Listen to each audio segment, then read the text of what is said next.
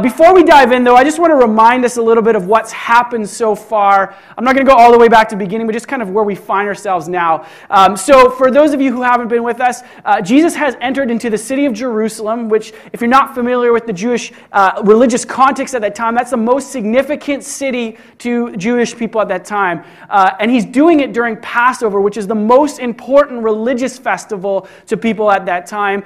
And he finds himself confronting the political and religious leaders, the most important people at that time in the temple, which is the most central building to the Jewish religious person at that time. So this is stacked with a lot of buildup. Like there's some tension that's happening. And over the past few weeks, we've explored this continual confrontation that Jesus has had with the religious leaders. They seem threatened by him. And so he comes onto the scene and they try and trap him. They try and trick him. They try and catch him in his words. And Jesus, being Jesus, doesn't fall for any of it. And finally, they just give up. Now, you think that Jesus would be like smart and just say, okay, I won. I'm just going to sit on that for a little while. But no, Jesus decides to poke the bear a little bit. And that's where we're going to find ourselves today. So Jesus isn't just going to let this go. He's actually going to blast the religious leaders. And we're going to cover this for the next couple weeks. And he's going to critique them. And we're going to walk through that today a little bit because I think that critique might have something for us as well. But before we dive into that, quick question for you all. And the fun thing is now there's people in the theater so you actually can respond. Someone quickly tell me, what's a photobomb? What is a photobomb?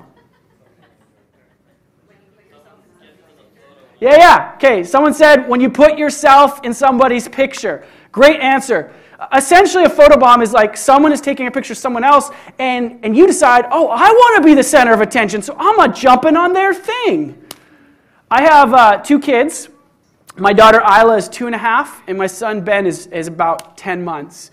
And he's at that stage where he's really, he's getting a little bit more exciting. He's starting to crawl a little bit more. He's getting that point where he's getting to, he's starting to stand up on things. Super cute. And we're taking pictures and videos of him all the time.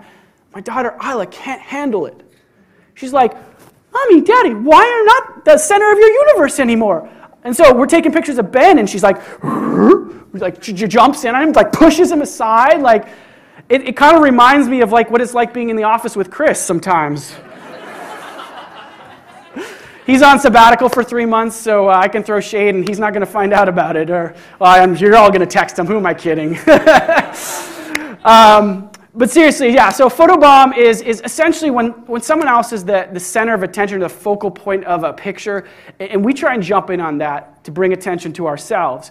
And I think what Jesus' critique is going to be today is going to be, in a sense, a critique of people who try and photobomb him, photobomb his glory. So if you have your Bibles, open them up to chapter 23 of the book of Matthew. If you don't have Bibles, we have a couple at the front. Feel free to grab one or open it up on your phone app. And we're going to dive right into verse 1 of chapter 23. It says this, Then Jesus said to the crowds and to his disciples, The teachers of the law and the Pharisees sit in Moses' seat, so you must be careful to do everything they tell you. Okay, I want to stop here for a second because you probably have some questions. At least I had some questions when I was reading this. So the first question is Jesus seems to be saying, listen to the Pharisees, but like if you paid attention to Matthew's gospel, he's constantly critiquing the Pharisees. He's constantly like battling them. He's constantly saying, like, don't do this kind of stuff. Don't be like these kind of people. So why is he suddenly switching gears all of a sudden and saying, no, obey the Pharisees? It was really critical for us to see that he bases this statement on this first phrase.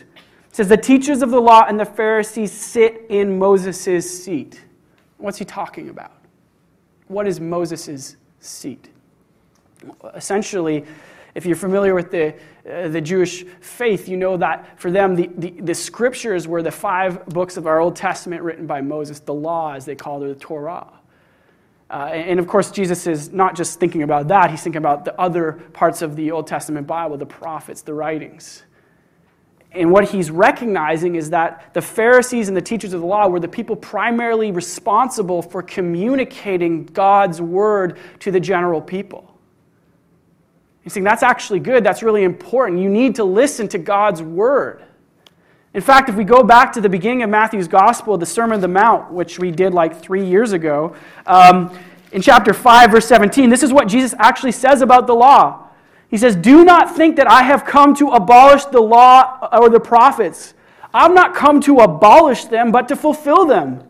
For truly I tell you, until heaven and earth disappear, not the smallest letter, not the least stroke of a pen will by any means disappear from the law, until everything is accomplished. Therefore, anyone who sets aside one of the least of these commands and teaches others accordingly will be called least in the kingdom of heaven. But whoever practices and teaches these commands will be called great in the kingdom of heaven. For I tell you that unless your righteousness surpasses that of the Pharisees and the teachers of the law, you will certainly not enter the kingdom of heaven." When Jesus looks at the scriptures, he has a high view. He says these are significant. These are something that we need to pay attention to, that we need to come under the authority of. These are things that need to actually dictate the way that we live. Why is that?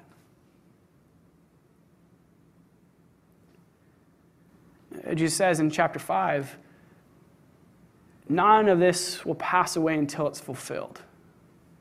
What needed to be fulfilled? Jesus. Jesus' life, death, burial, and resurrection. The scriptures were there to point to him. They were there to help the people of Israel see their deep need for dependency, the deep need for a Savior, their deep need for someone to come and do what they could not, fulfill the law, do what it was calling them to do. And Jesus doesn't want them to put it aside because it's the only means by which they're going to be able to recognize him. And so his critique of the Pharisees is potent here. In the second part of verse 3, he says, "But do not do what they do. For they do not practice what they preach. They tie up heavy, cumbersome loads and put them on other people's shoulders, but they themselves are not willing to lift a finger to help them." The Pharisees, they had the right doctrine, the right belief. They had the scriptures. They were even communicating them to the people, but they weren't actually transforming their hearts. They weren't changing their lives. They weren't changing the kind of people that they were. And then they had this habit where they wanted to lay on an entire load of burdens on other people. If you've been following with us for any amount of time, you know that they had this list of extraneous extra laws to keep you so far away from breaking these laws that you had to follow, and it became this incredible burden. Why would they do that? What was their motivation? Well, I'm sure if you talk to a Pharisee, they'd say, "Well, I care so much about obeying God that I don't want to even get close to disobeying him." But if we look at their actions, it shows that their hearts were actually in a different place. You see, they cared so much about what other people did because when they failed, it made them look better. What happens when you have this list of things that someone else is supposed to do, and then they fall down on it? You're like, "Oh, I did that. Hey, you should be a better parent. Look at me. My kids are quiet. They're not, yelling and screaming in the drugstore. I'm a pretty good parent. I feel pretty good about myself. I'm awesome. Do I want to go help that person? No. Why? Because it makes me look like a better parent." This is exactly what's going on with the Pharisees. They have this list of laws, and when the people fail to hold up to them, the Pharisees look better. They lift themselves up. They get the glory. Jesus says, "You guys have all this head knowledge, but it's not translating into heart transformation." Theologians have used a particular expression to talk about this phenomenon, and they call it dead orthodoxy. For those of you who are not familiar with that word orthodoxy, it just kind of means right belief or right doctrine. You know the right things. Mark Sayers, who's a pastor and author and a bit of a cultural guru, he describes dead orthodoxy this way. He says, dead orthodoxy is when biblical faith is affirmed with our words and our thoughts, but the heart remains stagnant and unchanged. Doctrine is biblical, but the spiritual life of the church or the believer, in this case the Pharisee, is dead.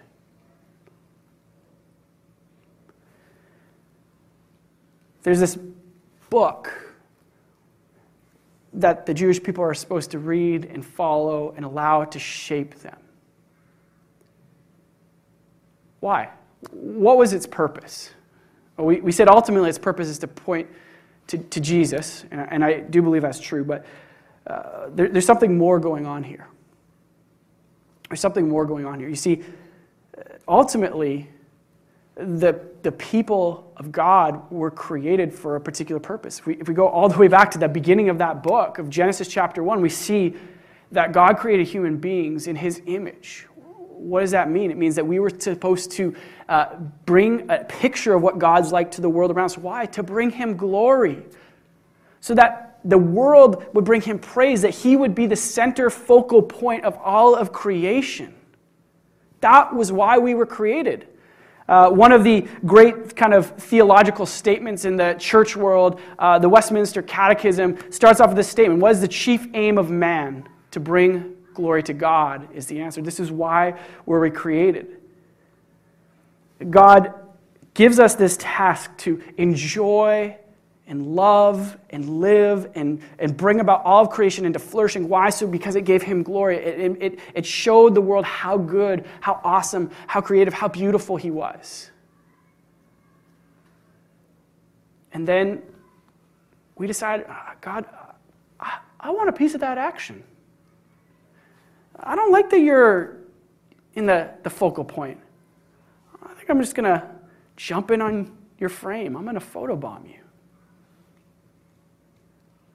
See, the human condition is one where we're constantly trying to photobomb God, photobomb Jesus, get in on His glory. And so what happens is the Pharisees, they have this book of the law. What was its job? Its job was to help shape them and form them so that they could go back to being those people who brought glory to God. It actually says in the book of in one of the books of the law, I don't have the reference right in front of me, but that the people were supposed to live in such a way that the nations around them would start asking, like, whoa, what's up with these guys? How do they have this incredible God who helps them live in such an incredible way? That was what their job was supposed to be. So what happens when you substitute something else for God in this law following? You got to fill that void, right? Why follow these rules? And what do we naturally substitute? We substitute ourselves, or we substitute someone else. We put that person as the motivation or the reason that we're supposed to be doing this. And this is what the Pharisees were doing. So rather than God receiving glory, they were following all these rules, but it wasn't actually about God, it was about them. So they had to lift themselves up. They had to make themselves feel better. Mark Sayers, again, he writes this of them. He says, the Pharisees were a significant reform movement within Judaism, advocating for the return to biblical faith. Unlike some of the other religious sects in Jesus' day, the Pharisees actually had super solid theology for the most part. Jesus and the Pharisees agreed on like most things theologically. And yet, Jesus probably goes hardest against the Pharisees in the gospel accounts. Sayers continues as he says, in much they were in agreement with Jesus, yet their patterns of renewal could not change the human heart. As Jesus showed, hypocrisy undergirded their surface-level religious observance. Jesus uses the Pharisees as an example to teach us that hypocrisy will inevitably accompany dead orthodoxy. Sayers' point is, when you start to follow rules for the sake of your own glory, then eventually there's going to be this dichotomy that forms because you're doing it for outward appearances. And so what happens when there's no audience to see what you're actually doing? You're going to live a completely double life. But where does that come from? That all stems from a place where we don't have heart transformation. And in the case of the Pharisees, they had right doctrine, but it wasn't translating into a right heart. So I want to stop here for a second and just ask us, because I think it's important. You know, if you're anything like me, you've grown up in probably the church world. And if you're in this room or you're watching online, chances are like 90% of you have grown up in some kind of churched environment, or you've been part of a church for a long time. It's important to ask this question: is my orthodoxy dead? Is it dying? Is it diminished? Is what I say I believe in my head actually reflected in heart transformation that leads to right action? Here's a couple of diagnostic questions for us. Number one, ask yourself, do I point out other people's sins and minimize my own? When I was in my first year of college, we had this retreat. It was in a small program. We had this retreat, and it was a Christian program. And we had this really vulnerable moment where we were just kind of sharing what was going on in each other's lives and hearts. And I remember this girl in our program, she just came forward and she confessed that, you know, her and her boyfriend had been sleeping together, and she was really broken up about it. And, you know, my response was so unhealthy at the time. You know, I was so filled with pride, and I was like actually angry at her. I was like, how dare you do this? You know you're not supposed to do that. It's like, you know, a big thing. And the ironic thing is, at the time, I was battling a pornography addiction. But in my head, I could justify what I was doing against her. Why? Because my orthodoxy was wrong.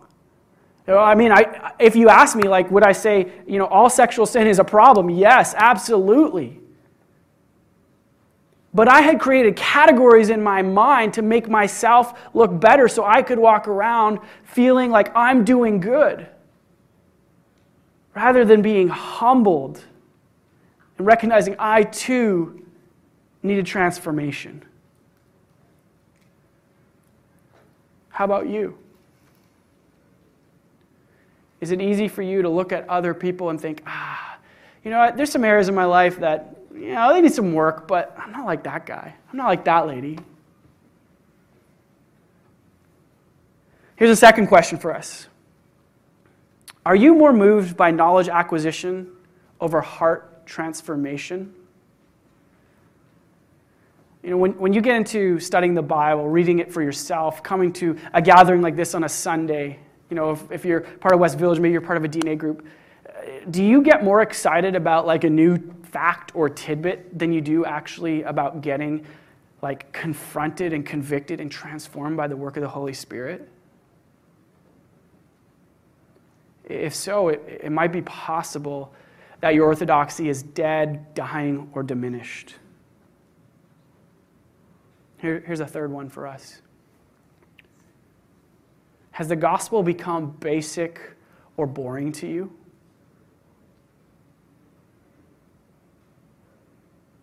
We have this question that we ask sometimes with the staff and elders.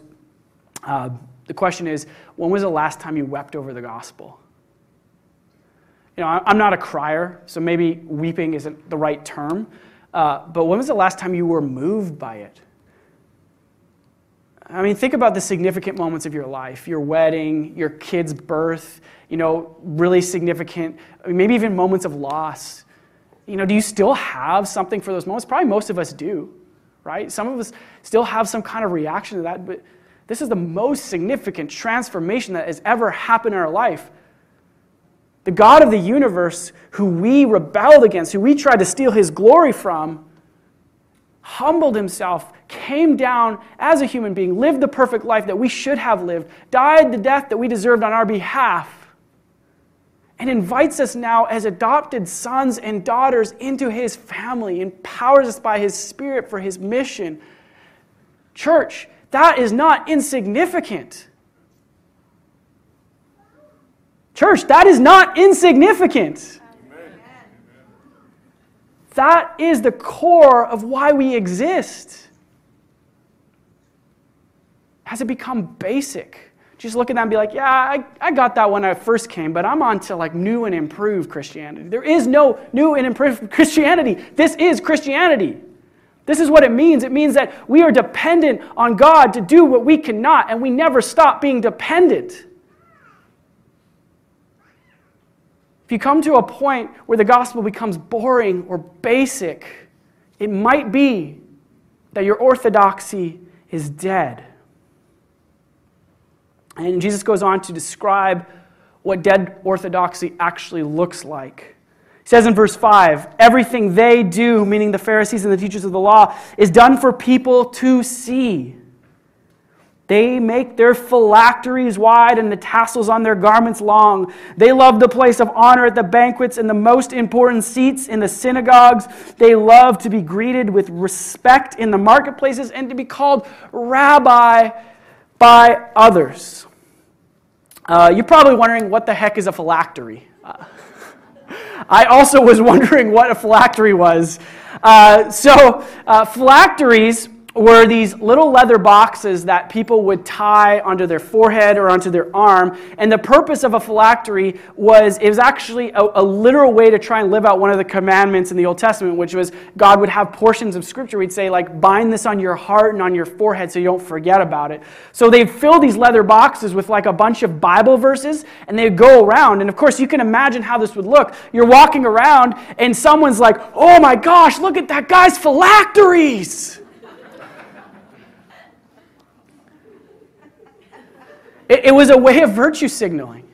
It was a way of having everyone look at you and be like, oh, that person's so holy. He must know so much about the Bible. Look at those phylacteries. They're massive. Same thing with tassels. You see, in the Old Testament, God called the people of Israel to put these tassels, and they were there as a reminder for them to come in prayerful dependency to Him.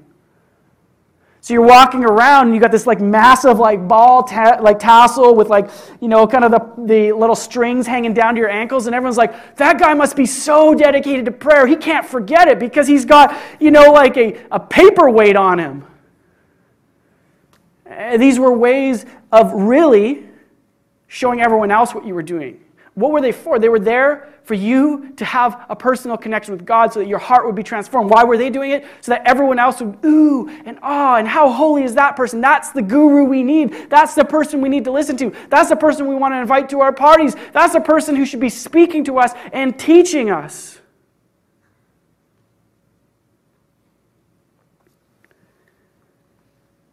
Dead orthodoxy means that rather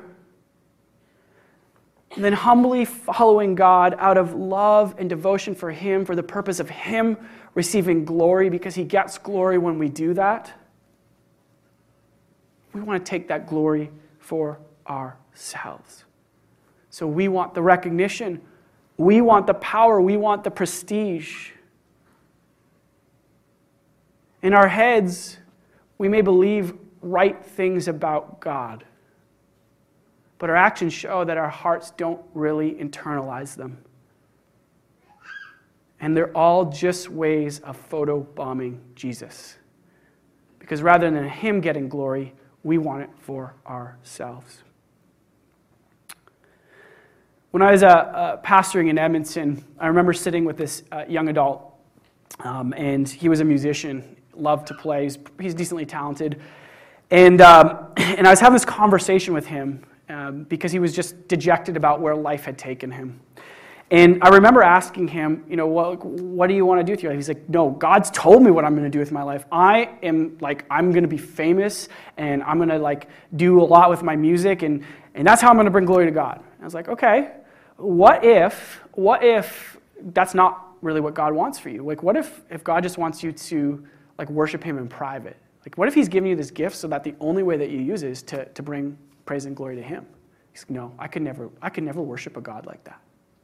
I don't want to be with a God like that. What's going on?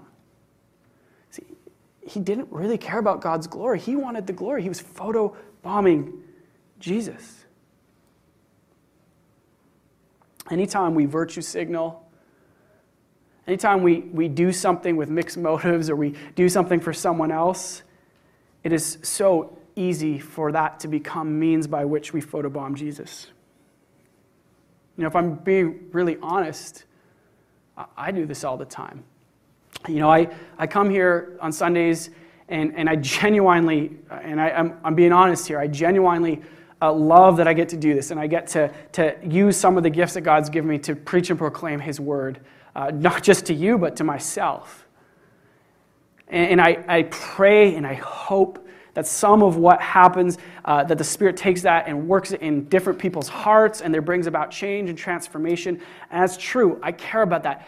But there's this other part of me that comes up here, and I'm like, oh, I also really like it when someone comes to me and says, Andrew, you did this. You helped me with this, or you said this thing. There's this ego part of me that really, maybe I'm not jumping all the way into the frame, but I'm doing like the bunny ears to Jesus, or I'm sticking my head over being like, it's so easy for you, and when you're in this position of leadership, to have mixed motivations, to want to get in on Jesus' glory. Some of you know a little bit of our story. My wife Shannon and I, we moved to Victoria in 2016, at the end of 2016, because we wanted a church plant. And so we raised a ton of money. We hit up all of our friends and family. We're like, hey, can you support us? Because we're going to move to the third most expensive city in Canada, and I'm going to work like a basically minimum wage job, and she's in school, so can you help us out? We're going to come and be missionaries and maybe plant a church. And that first couple years, I was working at this brewery, and I was no other person there was a Christian. It was actually pretty hilarious and awesome. I had some great conversations, and I shared the gospel a ton. And to this day, and I'll be honest, to this day, I've yet to see, and I've shared the gospel many times. We have dozens of people in our homes, maybe hundreds of people in our homes. We've had several conversations. I've yet to see someone fully say yes to Jesus. We've had people who've come along and journeyed with us for a time, and we've had great conversations with, but we haven't had that moment yet where I've got to sit in like a baptismal tank and say, whew, you did it. Like, the Spirit moved and opened your heart. And that kills me sometimes, but it doesn't kill me for the right reasons. It doesn't kill me because that person isn't a Christian. Like, don't get me wrong, okay? Don't get me wrong. I actually care about that a lot.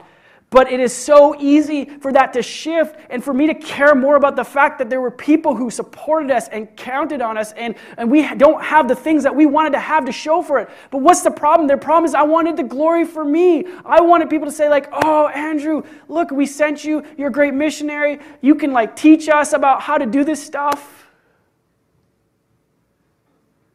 It's so easy for even mission to be a spot where I'm trying to photobomb Jesus. So here's a couple of questions for us. Ask yourself this: do I want to glorify Jesus?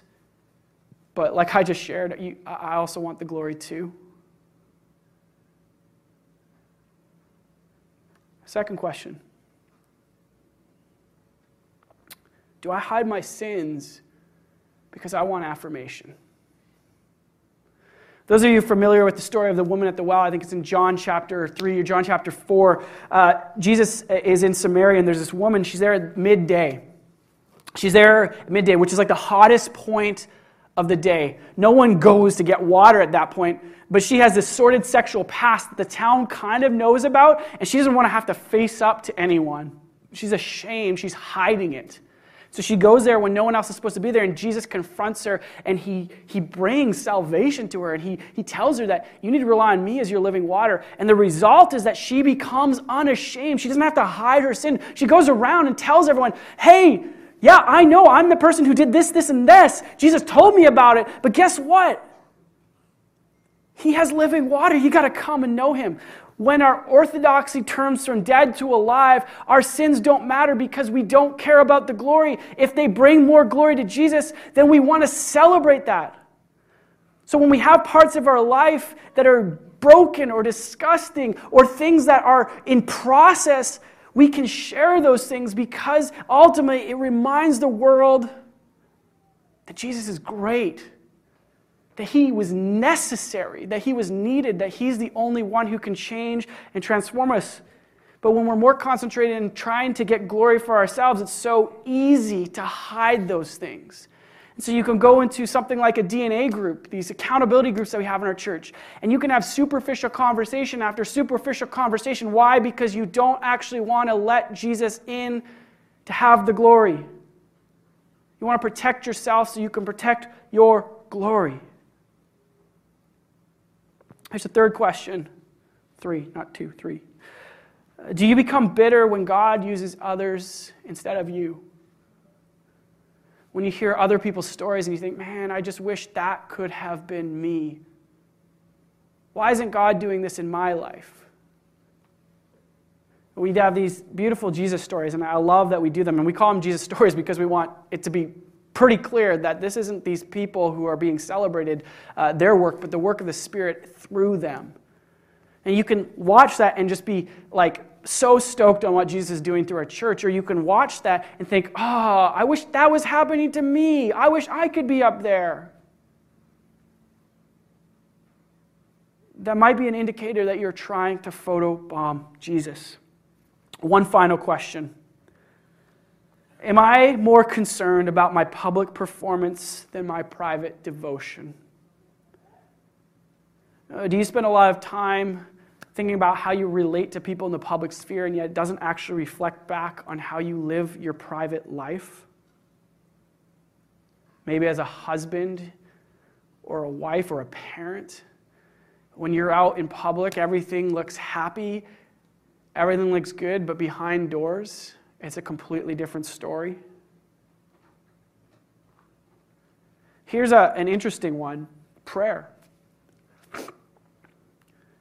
Prayer. There's 2 ways that this can actually pan out. Some of us, we get into times of prayer and it's public and we're praying with other people, and I find myself oftentimes falling into this trap where, rather than sitting and just engaging with other people in a conversation with Jesus, we really want to sound good. And so you start thinking about all the ways that you can sound good in prayer. Well, what happens when you sound really, really good in your public prayer, but the reality is like at home, you don't pray at all. You have no prayer life. And this doesn't necessarily have to be just in terms of like your output. Sometimes it can be your refusal to output. There's 2 sides of this coin, because when you care more about yourself and your glory, not only sometimes do you show off, but you also protect yourself against the places that you think you're weak. And some of you here today, you refuse to pray in public because you think you're going to look bad and you think you don't know what to say. And you forget that this isn't about you at all. It's about God's glory. And you're protecting your glory. You're photobombing Jesus instead of allowing Him to receive glory. And I want to say this is not just strictly something for church people. We live in probably one of the most religious cultures ever. And I don't mean that in the sense of people who go to church on a Sunday or go to temple on Sunday or go to mosque on Sunday. I mean that we have people who are Pharisees. We have a culture of Pharisees. What do? We virtue signal all the time. You don't need to be a Christian to virtue signal. You don't need phylacteries. All you need is hashtags or Facebook filters. What are those things? Why do we do them? So we look good. So we receive glory.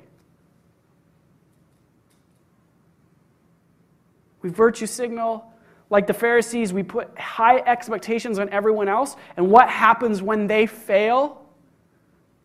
We come down on them like a hammer. It's called cancel culture. We distance ourselves. We make ourselves look good at the expense of other people. This is not unique to Pharisees in religious contexts. This is true of Pharisees in all contexts. And the result of this is not a better world. See, when we put our trust and our faith, when we highlight the right things, when we allow God to be in the frame and we stop trying to jump in on Him, the world functions as He created it to, because it functions for His glory. That means we love each other, we care for each other, we forgive each other. What happens when we try and make ourselves the focal point, the place where glory is coming? We tear everything else around us apart because we have to, because it's the only way we can continue to keep ourselves in an elevated state. And Jesus says, this is not how my church is going to function. You are to be a different kind of people. So listen to what he says in verse 8. But you are not to be called rabbi, for you have one teacher, and you are brothers. And do not call anyone on earth Father, for you have one Father, and he is in heaven. Nor are you to be called instructors, for you have one instructor, the Messiah. The greatest among you will be your servant, for those who exalt themselves will be humbled, and those who humble themselves will be exalted. And Jesus looks at his disciples and he says, this isn't how you function. He says, don't ever lift yourselves up, put yourself in a place of glory.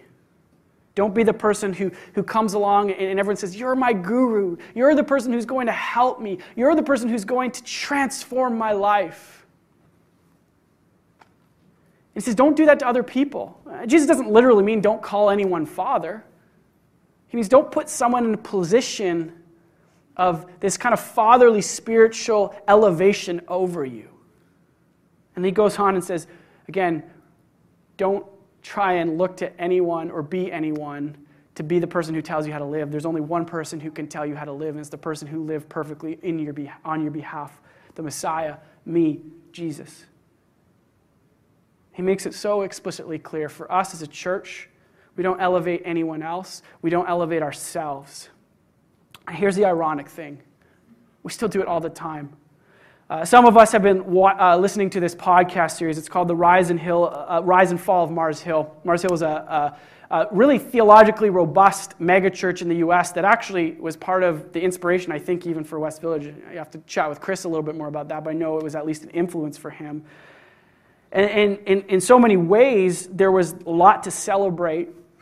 And yet, at the core of this was a pastor who at one point started telling people that he was the brand. He was the reason that the church should continue. He was the one that everyone should bring people to hear. I don't know how he missed it, but it says right here, we're not supposed to live like that as a church. But we do it all the time. We love lifting other people up. I mean, and then we see them fall because they cannot take the burden that only God can handle. We have, tons and tons of examples. Ravi Zacharias, Bill Hybels, Carl Lentz. Like, you can make a list, like probably the length of this theater, of fallen pastors. Why? Because they were put in positions. We elevated them. We said, you're the man. You're the guru. They got God's glory. And God does not share his glory. He says, this is not how my church is supposed to function. But this isn't just a problem of megachurch pastors or megachurches. It can happen in any church. You can look at myself or Chris or anyone in here and put us on a place, a pedestal in your heart, look to us and call us Father. We're not. We're just brothers and sisters along with you. And the moment where we forget that and we stop living that way is a moment we're going to have problems. But it doesn't just mean people in leadership. It can happen to anyone. You can do it as a parent. You can start thinking of yourself as something to be celebrated. You can start just thinking about yourself. And that's the point where we take our eyes off Jesus and we move from a place of dead orthodoxy into photobombing him. And Jesus says there's only one antidote. And the antidote is humbling yourselves. Humbling yourselves. Cool. That's your message. Go humble yourselves. Get out of here, right? No, we can't do it. We can't do it. We try all the time. And here's the stupid, ironic thing. As soon as you start trying to be humble, you've failed. Because you start lifting yourself up, you think, oh yeah, I'm doing pretty good at this humbling thing. Done. You're not humble anymore. We can't do it. We are incapable. We have this innate desire to jump in on God's glory all the time. It's our natural default reaction. And Jesus says, the way that we're supposed to live is the greatest among you will be your servant. For those who exalt themselves will be humbled, and those who humble themselves will be exalted. Who is the greatest among us? That's Jesus. And what did Jesus do? Philippians 2. Did not consider equality with God something to be grasped, but took on the nature of a servant, humbled himself, became a human being, died the death that we deserved, even though he was sinless. Why did he do that? For God's glory. Jesus is the one who humbled himself, and now he's exalted. You and I can't do this. We can't get to this place, but there's good news. The good news is that there's one who did. He did it. Jesus did it. He went and humbled himself in the way that you and I could never hope to. He was the only one who had his eyes completely off himself and completely on the Father all the time. And because he did that for us, he's actually invited us to look to him and his example, to gaze upon Jesus and his work on our behalf, to be transformed. So how do you be humble? You look to Jesus. Why do we talk about the gospel not just being basic? Because it's a regular reminder all the time to get our eyes off of ourselves and put them on Jesus. So how do you do that? Well, this is beautiful flip side of the coin. All those things that the Pharisees were doing, they were means by which someone could have come and recognize their dependency and need for Jesus, but they made them about themselves and their glory. But when we actually use those things for the way that they're meant to be used, they actually are means by which we regularly remind ourselves to look not at ourselves, but look to Jesus. So when you're sitting and you're praying, are you looking at Jesus? When you take time to read your Bible, are you trying to make it about yourself and how, this is, the promises that God has for you and this is how it's going to improve your life? Or do you look at what it tells you about the person and work of Jesus? As we finish off here, I just want to invite the band to come up. It's so easy for us to serve for other people or for ourselves, to make ourselves feel good, for our glory, and yet when we look to Jesus and his service example, then we just serve because we love him. We're looking at him. We don't need to do religious things to impress other people. We don't need to be threatened by other people's success. We stop caring so much about our team or ourselves, and we start caring more about God's kingdom because we want him to receive glory. So now I'm going to invite us, if you have your little cup of stuff, take it with me. This is one of the ways that the church throughout time has been invited to gaze upon Jesus, to become humble before him, to be reminded of our dependency and our need for him. This is why we do it every Sunday. No matter what gets preached here at the front, we always finish with this invitation to take the cup and the bread and be reminded of the work of Jesus that was necessary on our behalf because we could not do it on our own. A way that we continually humble ourselves. So if you have the tasteless wafer, pretty sure it's edible cardboard. Be reminded, this is a symbol. It may be tasteless, but it's a symbol of the greatest fulfilling taste that we have, the taste of the work of Jesus on our behalf. On the night that he was going to be betrayed, the night he was going to the cross, he met with his followers. He said, as he broke bread with them, "This is a picture of my body that's going to be broken for you. Whenever you meet together, do this in remembrance of me." So let's do this in remembrance of Jesus.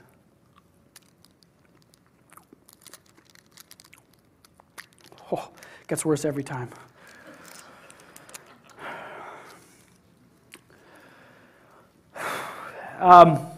Later in the meal, a cup of wine was being passed around, and Jesus took that cup. And he said to his disciples, This cup represents a new covenant in my blood that's going to be shed for you. Whenever you come together, drink it in remembrance of me. Let's drink it in remembrance of Jesus. Let me just pray for us, and then I'll invite us to continue to respond by bringing Jesus glory as we praise him through song. Heavenly Father, I confess that so often it's so easy for me to step into a place where I want glory. We live in a world that promotes self-glory. We live in a church culture that celebrates self-glory. As Isaiah said when he came into your throne room, I'm a man of unclean lips, and I live among a people of unclean lips. Father, that's us. West Village is not immune to this. We can so easily celebrate ourselves, want our glory, want us to be elevated as individuals or as a church. And we need to stop looking at our own actions, our own means, and start looking at yours.